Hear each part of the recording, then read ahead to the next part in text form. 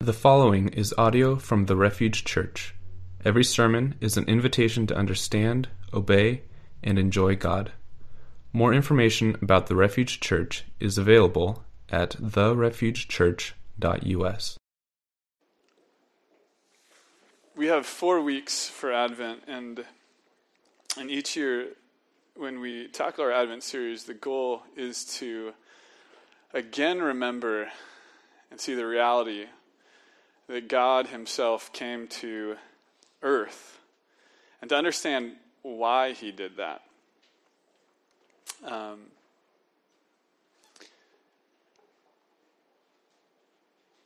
When we were younger, you probably understood that if you were naughty, the likelihood of you getting good gifts was just diminished tremendously. And if you were nice, then there'd be a promise of some reward.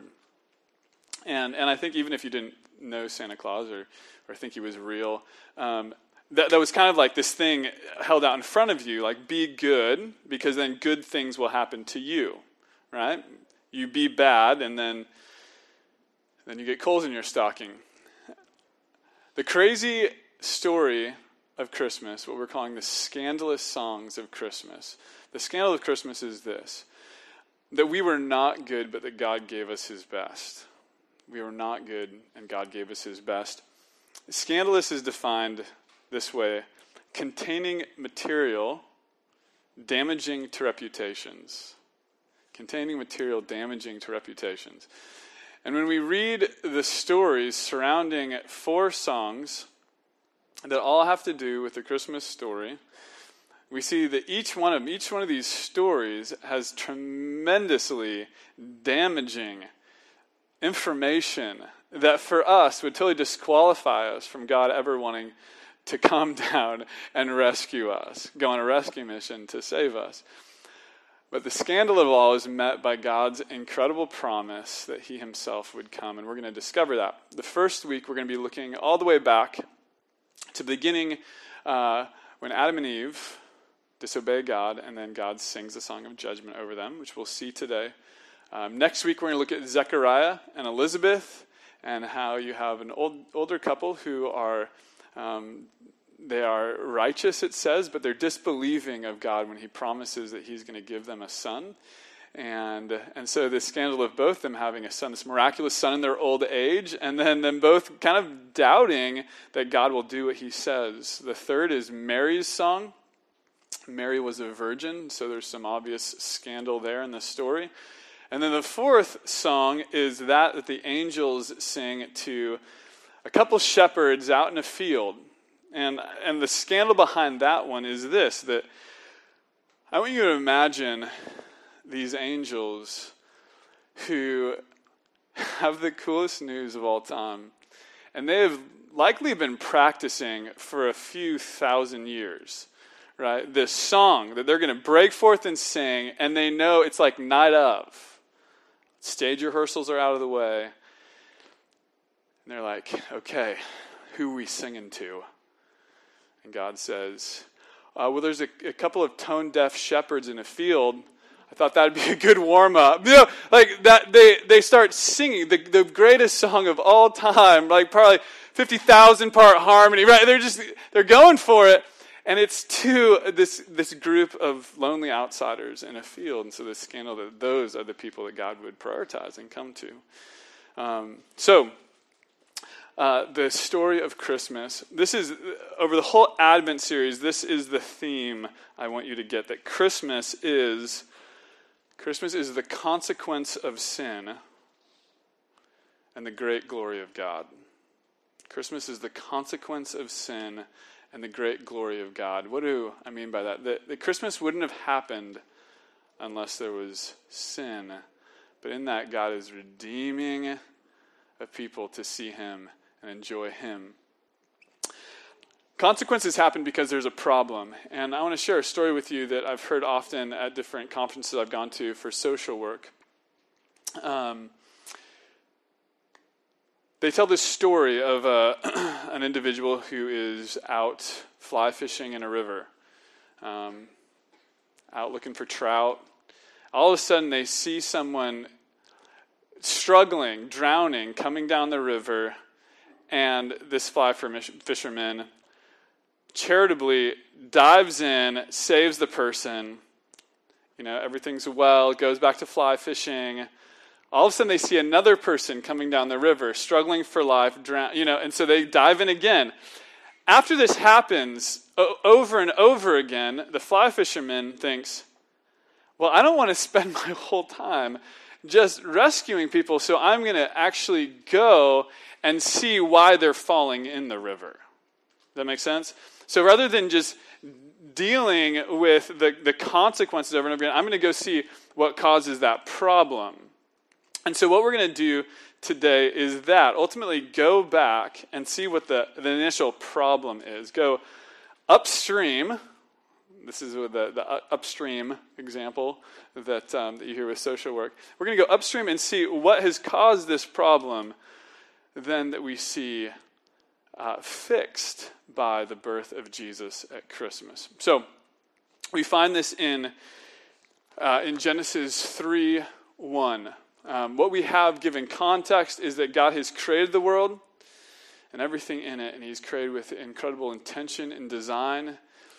You see in the story of creation that he's made man and woman and made them so they understand their need for one another. He's created this world for them to take care of, and they live in unbroken relationship with him. And for a lot of you, that is like yada, yada, yada, right? Like, been there, like we know that. The challenging is, like, there's no problem at that point, right? At that point, they walked with God. They didn't need this rescue mission of Jesus. And so what happened then that we would need God to invade earth in the person of Jesus? And what happens is Genesis 3. And so what I'm going to do is I'm just going to read us through this and explain it as we go. Starting actually right before, and we don't have a slide for this, but right before Genesis 3, you have Genesis 2:25, which says that Adam and Eve were, this is kind of scandalous, naked and not ashamed. They were naked and not ashamed. What does that mean? Well, shame is this. Shame is feeling wrong, like legitimate shame is this, feeling wrong because something is wrong. Right? So having no shame means there's no feeling of wrong or no truth of wrongdoing, and so there's no need to be aware or acknowledge or feel that wrong, right? And so there was nothing wrong, no need for them to, like, oftentimes when we feel shame and we feel like guilt and like all eyes are on us and we don't want them to be on us, right? There was no need for that, which is incredible. There is, and I want you to capture that. Nothing felt wrong because nothing was wrong. Nothing felt wrong because nothing was wrong. So what happens in Genesis 3:1 is this. Now the serpent was more crafty than any of the wild animals the Lord God had made. He said to the woman, "Did God really say, 'You must not eat from any tree in the garden?'" And the woman replies, "We may eat from the fruit from any tree in the garden, but God did say, 'You must not eat fruit from the tree that is in the middle of the garden, and you must not touch it, or you will die.'" So if you're following along in your notes, this is the first, what we call the one little question. A question that seems very innocent, but the question is this: did God really? Like, did God really say this? And it's kind of it's a little question, because what Eve could have responded is simply, yeah, God said that. Right? Like, God said it, I trust it, let's do this. The thing is that the question the serpent is asking isn't just a question for information, but it's a question that calls into question the Word of God and the character of God. And that's where it goes wrong. See, this isn't the first question ever asked. Adam and Eve had, who knows how long they've already been living in relationship with God here, but even if it was like a couple of weeks, they would have already unloaded on God thousands of questions. Because questions are good. It was probably like, should I jump off this cliff? Like, will that be okay? And God was like, no, cliffs aren't to jump off of. Like, whatever they had to interact with, I think even questions relating to one another and questions relating to God. So as they work through it, it could have been like, they were busy cooking their vegetable stew because they weren't eating animals yet. And so they're busy cooking their vegetable stew. And, Adam burned the stew. And Eve's like, God, so what do I do about this? Adam burned the stew. And God's like, it's okay, it's good. As they walked through life, it wasn't that there was nothing, that they weren't omniscient. They didn't have all-knowing, right? And so they didn't necessarily know every right thing to do in relationship to each other and God, but they could immediately go to God and ask those questions, which is beautiful, right? And so, what the serpent does here is he asks a question, though, that questions the word of God and therefore the character of God. So, for example, if someone says to you, hey, I know you said this, but I don't believe you. What likely you're going to say is not, oh, that's fine. But you're going to feel a little insulted, right? Because you're going to be like, they don't trust me. They don't trust my word, and therefore they do not trust my character. And so the serpent calls into question the character of God. And Eve, instead of just responding what God had said and trusting that, what she says is this, right? God said, you must not eat from the tree that is in the middle of the garden, and you must not touch it, or you will die. So God had said this, but a different variation of this, which did not include not touching the tree. Which again seems minor, but I want you to think of it in this way. Have any of you guys seen the marshmallow test? Yeah, the marshmallow test is awesome. So I encourage you to YouTube marshmallow test. And what you're going to find is this experiment where they put a child in a room with the marshmallow, and they explain to that child, I'm going to leave for 5 minutes, and you can either eat this marshmallow, or when I come back, you will have 2 marshmallows. I'll give you another marshmallow. And so some of the kids, like one of the kids, when she hears she can eat it, she just eats it. She doesn't even wait. And other kids, they wait till the person who's conducting the test leaves, and then starts this incredible like angst. You have children that literally they like shove it away, and they're like. And then you have kids that like after 30 seconds, they literally take it, they lick it, and they put it back. And other kids are like. And it's so enjoyable to watch because there's this amazing conflict that's going on inside of them. And I think we get that here, where God didn't say they couldn't touch it, but they have obviously added a rule. And so it's possible that Adam and Eve walking by and Eve would be like, and then Adam's like, no, we just have a rule. We just don't touch it. We're going to make another rule. Like what God said we're going to add to. That they didn't need to add to it. They just needed to obey it and trust his command. So what can seem like such a little thing then becomes major. And there's a lot of incredible studies on this, like studies on if you do a little white lie, how much it increased the likelihood of doing a bigger lie. If you wear like non-designer sunglasses, but they say they're designer, how much more likely you are to steal. It's crazy. Not judging any one of you if you don't wear designer sunglasses. So the way the serpent responds is that instead of, he moves it up from just a little lie to then a little question to then a big lie where he directly conflicts with what God is saying. He says, you will not certainly die, the serpent said to the woman, for God knows that when you eat from it, your eyes will be opened and you will be like God. The big lie he's telling is this, that God is not good. That God is not good. And what I mean by this is that what he's challenging is that God will give his best, not just that God will give his best, but what is best for Adam and Eve. And he calls that into question. And the Bible, throughout the story of Scripture, responds to this in two ways. And one of those ways is this. If God doesn't give you his best, or God doesn't give you what you think is his best, is he not worth worshiping? Which is a kind of an interesting question. And Paul responds to it in this way. He says, can a clay pot say to its creator, why did you make me like this? So Paul's response to this question is like, even if God does something that we don't think is best, does that mean Paul just says we still worship him because he's God?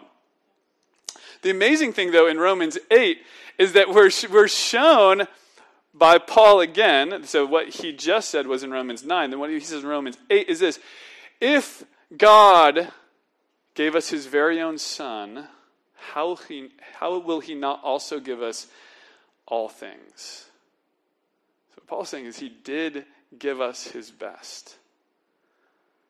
So how do we respond to that? Well, the way Eve responds to it is in this, that she takes the words of the serpent and trusts them. And she finds what she already knows, which is that the fruit is good. It says it was good for food, it says that everything God made is good. It says it was pleasing to the eye, which it probably was. It was beautiful. And then the very last part is this. It was desirable for gaining wisdom. And it also would give them that. It would give them knowledge that they didn't have available to them otherwise.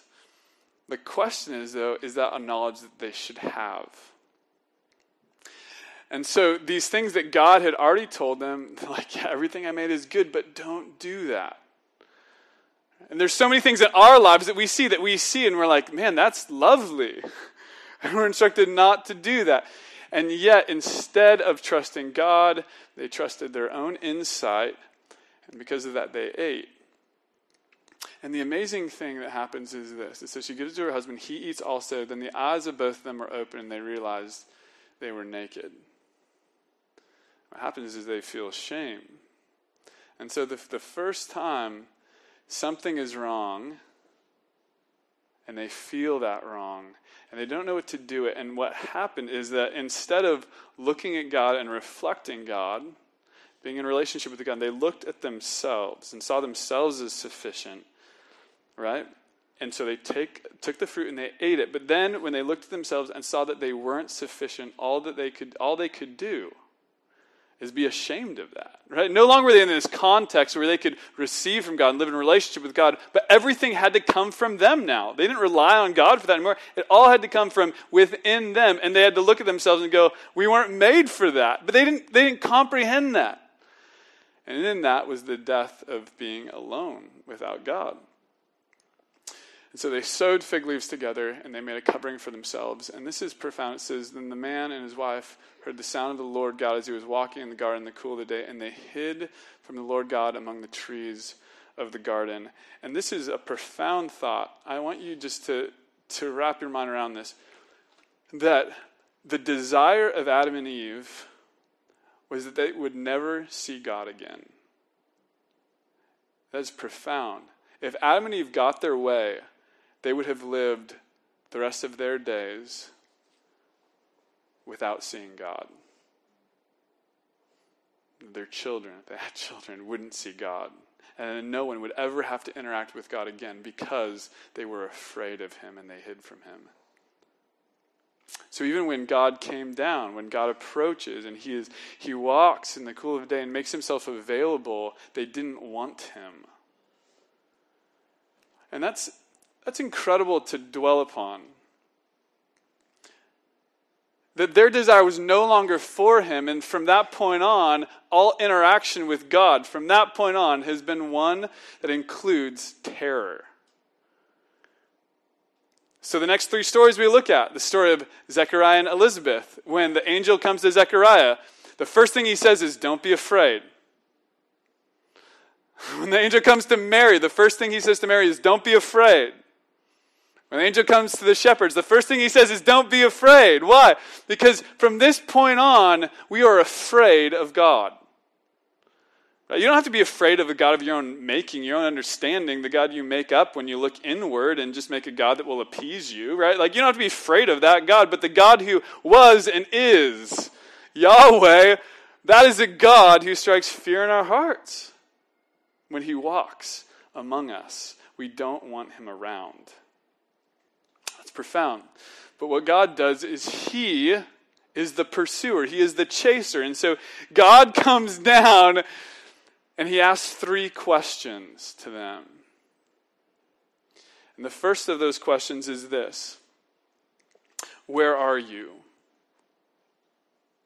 What does that mean? Where are you? Well, if you think of the context, it's kind of funny because obviously Adam and Eve are probably like 10 feet away in the bushes. You know? And so he knows they're around. He knows where they are. And so it doesn't just mean like location in the building. Like, where are you in the garden? Literally, Adam cries out from these bushes that he is in, I heard you in the garden. And Adam does not have any idea how to interact with this fear in his heart and why when he sees God, he doesn't want him anymore. Isn't that amazing? And so God comes down and says, where are you? And at the root of that question, what God is really saying is Adam, do you know the place you stand in relationship to me now? Like, where are you really at? Because obviously Adam, when he responds, I heard you in the garden. Adam wasn't thinking well, now here I am, God. So he heard God and he saw God as pursuer, but he knew that now when he stood in relationship with God, something had changed. Where are you? I think that question comes to us in the same way, where we like to think of ourselves as like ready for God and ready for his presence, but when God shows up, I don't know if you've done this in prayer and you're praying and you think you're saying, where are you, God? And then God says to you, where are you? And you're like, I have no clue.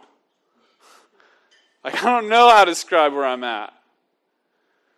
It's the same place. The second question is this: who told you? Who told you that you were naked? Have you eaten from the tree that I commanded you not to eat from? And the question, who told you, is this: God is saying, I told you, but you obviously did not listen to me. So what other information, what other input, what other words are going on in your head that you're believing? Because there's so much talk that happens and so much input we get. And it could be from media, entertainment, from friends, from books, whatever it is. You are getting input. Who are you hearing from, and where is that leading you? Because it was obvious where that information led them. It was obvious that it led them to destruction. So God says, can you identify those voices? I went through a mental health training a couple years back, and it was about, part of it was about schizophrenia and the voices people hear. And they did a simulation where you hear words getting spoken to you. And the voices were, nobody cares about you. That person hates you. They don't want you around. And they were all very, very, not just negative, but so destructive words. Like, schizophrenia isn't like, hey, you're having a great day, be awesome, you're cool. Like, that isn't what happens. It's like this negative input. And so the question is, I'm not saying we're all schizophrenic. What I'm saying is sometimes we hear words that are such terrible misinformation. Sometimes it's internal talk. Sometimes it literally is voices from those around us who are just tearing us down or distracting us from seeing and savoring the words of God. It speaks life over us. It speaks promises over us. And Adam doesn't know what to do with this. Who told you? And so he doesn't even talk about the serpent or anything. He just says, well, the woman you put here with me gave me some fruit and I ate it. So it's this classic, God, I called this. Like I told you, you put the woman here and things are going to go south. And so he totally like evades what God is saying. And in the same way, we do that. I think we know oftentimes where we get the information from. We just don't want to stop. Like oftentimes we know, like things that are slightly destructive, and we like just kind of let them continue being in our lives and associating with them. And so they didn't say anything about their deception, just distraction. The next thing God says is this, the question. He says, "Then the Lord God said to the woman, 'What is this you have done? What have you done?'" And the last thing God is doing is he's welcoming them into what we're calling awareness. Like to actually acknowledge what has happened. So Adam and Eve, what they could have done immediately is saying, "God, we heard from the serpent. We knew it was wrong. We did it anyway. Help." But they didn't want to face the awareness of their situation. And they didn't want to face the awareness of the lies they had believed. And so instead of being aware of that and living in confession of that, again, she just says, "The serpents deceived me, and so I ate," and blames somebody else for it. And so what God does is this. He sings a song of judgment over them. And before we get into the song of judgment, I want to address a question that we can have really easily, like, why didn't God just go, "Hey, we'll figure it out"? Like, is because God, before this happened, had made a promise to them. And that promise was, you can eat anything in the garden, but if you eat from the tree of knowledge of good and evil, you will die. And God is true to his promises and fulfilled the promise that a death would happen. And so what the woman should have said, when God asked, "What have you done?" the woman should have said, "I killed us. That's what I did, and I don't know what to do now." She knew, she was deceived by the serpent. She didn't need to be deceived. She knew the truth. She knew that the fruit would kill her. But they did it anyway. And so God, true to his promise, sings a song over them of judgment. And this is incredible. And I want you to see this as a song. And I got asked after first, like, where did you hear about it being a song? Like, I didn't read a commentary that was like, this is the song of judgment. But literally, that's the way it's written. It's written as a song in here. Like this, like the Psalms are written. We get God's song over them. The song of sorrow and judgment. And this is how it goes. So the Lord God said to the serpent, "Because you have done this, cursed are you above all livestock and all wild animals. You will crawl on your belly and you will eat dust all the days of your life. And I'll put enmity between you and the woman, and between your offspring and hers. And he will crush your head and you will strike his heel." And we're gonna end it there. There's more. He speaks to the woman, and then he speaks also to the man. And in these songs, there is incredible insight into our relationship with nature from this point on, our relationship with one another, men and women, and their relationship to each other, the struggles that we will face. That is in this. But what I want to focus on in this song of judgment is this verse in 3:15, where it said, "And he," the offspring or seed of the woman, "will crush the head of the serpent, and you will strike his heel." This is from the early church, considered the first proclamation of the gospel. And we can see this in a couple ways. We can see this because throughout the New Testament, there are references to this as the first proclamation of the gospel. We're even given a cool Latin word that is in your notes, and I put in your notes so you can impress your friends at the Christmas party. It is the proto-evangelion, which literally means the first gospel. This is the first gospel, the first declaration of what gospel means is good news. And so woven in this song of judgment, God gives a promise that he himself will come and wage war on the serpent, and that he will overcome and he will crush the head of the serpent. And that is good news. And so what I want to share with you, among all the places this is referenced, I want to show you in Revelation 12, where you kind of see the culmination of this. In Revelation 12, which right? If this is the problem upstream, Revelation is far downstream, right? And so Revelation 12, starting in verse 7, it says this: the war broke out in heaven. Some crushing is going to happen, okay? It says, Michael and his angels fought against the dragon, and the dragon and his angels fought back, but he was not strong enough. Oh, we got it here. Thank you. And they lost their place in heaven. The great dragon was hurled down, the ancient serpent. Ding, ding, ding. Right? I'm not making this stuff up. Right? The proto-evangelion, the first proclamation of the gospel, we look back to that. Like, we trust that. The church has always seen that. That is literally before we even have the church and we just have Israel, and the anticipation of Messiah starts when? When the problem happened and God made the promise. And he was hurled down to earth. So Satan will lead the whole world astray, and he was hurled down to earth, and his angels with him. And a loud voice in heaven said, now have come the salvation and the power and the kingdom of God and the authority of his Messiah. For the accuser of our brothers, who accuses them before our God day and night. So what is Satan doing? He's accusing people. Those people, they believed me. Why would you want them? Right? They knew your words. They didn't obey your words. He's been hurled down. They triumphed over him. How? Not because they were nice. No. They triumphed by the blood of the Lamb. Right? By the seed of the woman, Jesus, who would crush the head of the serpent, the blood of the Lamb, and by the word of their testimony. They did not love their lives so much as to shrink from death. Therefore rejoice, you heavens, and you who dwell in them. But woe to the earth and the sea, because the devil has gone down to you. He is filled with fury, because he knows what? That his time is short.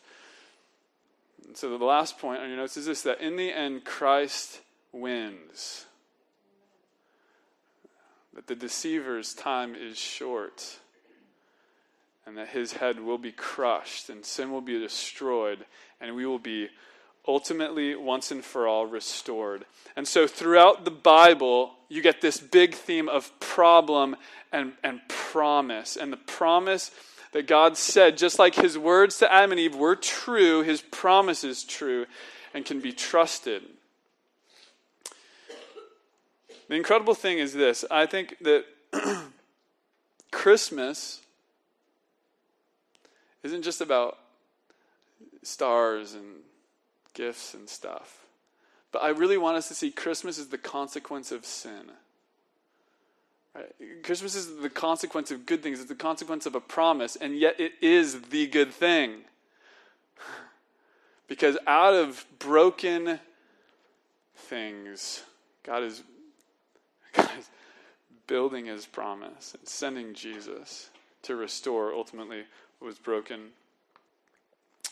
That is the first proclamation of the gospel.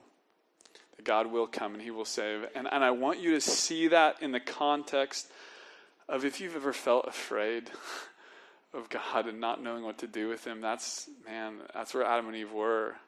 We're a lot further downstream, and so it's a lot more ingrained in us, okay?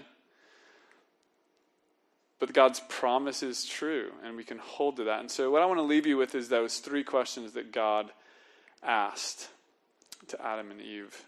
And the first is this: where are you right now? Are you hiding? Is there something in you that you haven't wanted God to know? Or if God shows up, he can have everything else in your life, but that piece you don't want him to touch. Are you hiding in a certain way? The second thing is this: who told you? What information are you believing? What information are you receiving? I mean, it could be friends that you just kind of let fill your mind with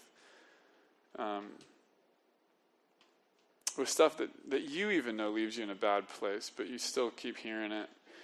Is it words that you just hear in your own head that are really destructive, and are those the words that you're believing? Or are you being informed by the truth of the promise? Because his promise is for you. And the last thing is this: when God says, what have you done? I want to ask you, what have you done? What have you done, and are you aware of your need for God?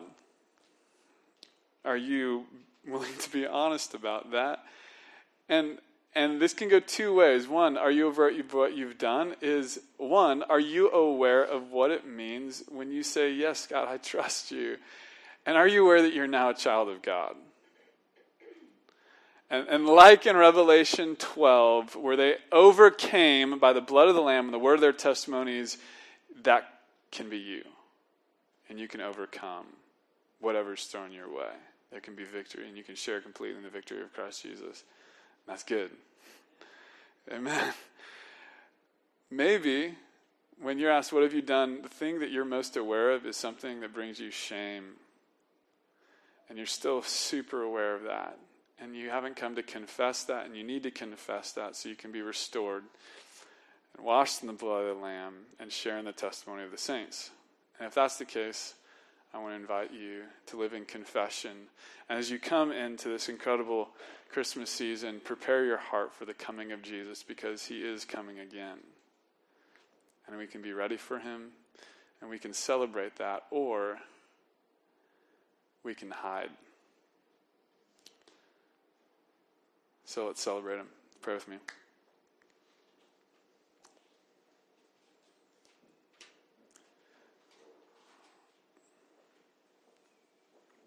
God, thank you that you explain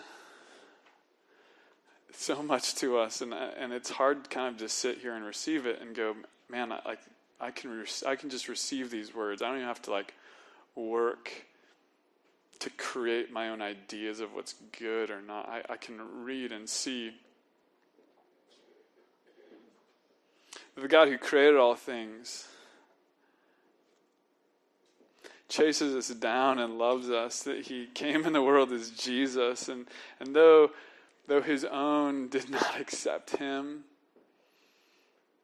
he overcame and loved just so tremendously well and so graciously.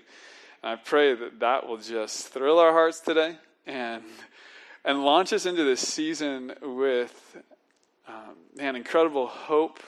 God, fill this church with just a passion to continue speaking and proclaiming the Proevangelion, the first gospel that is still true today, and we saw fulfilled in the person of Jesus. May that just light us on fire, and may we be faithful with continuing to believe that truth and speak that truth. We love you, and we pray these things in the amazing, mighty name of Jesus. Amen.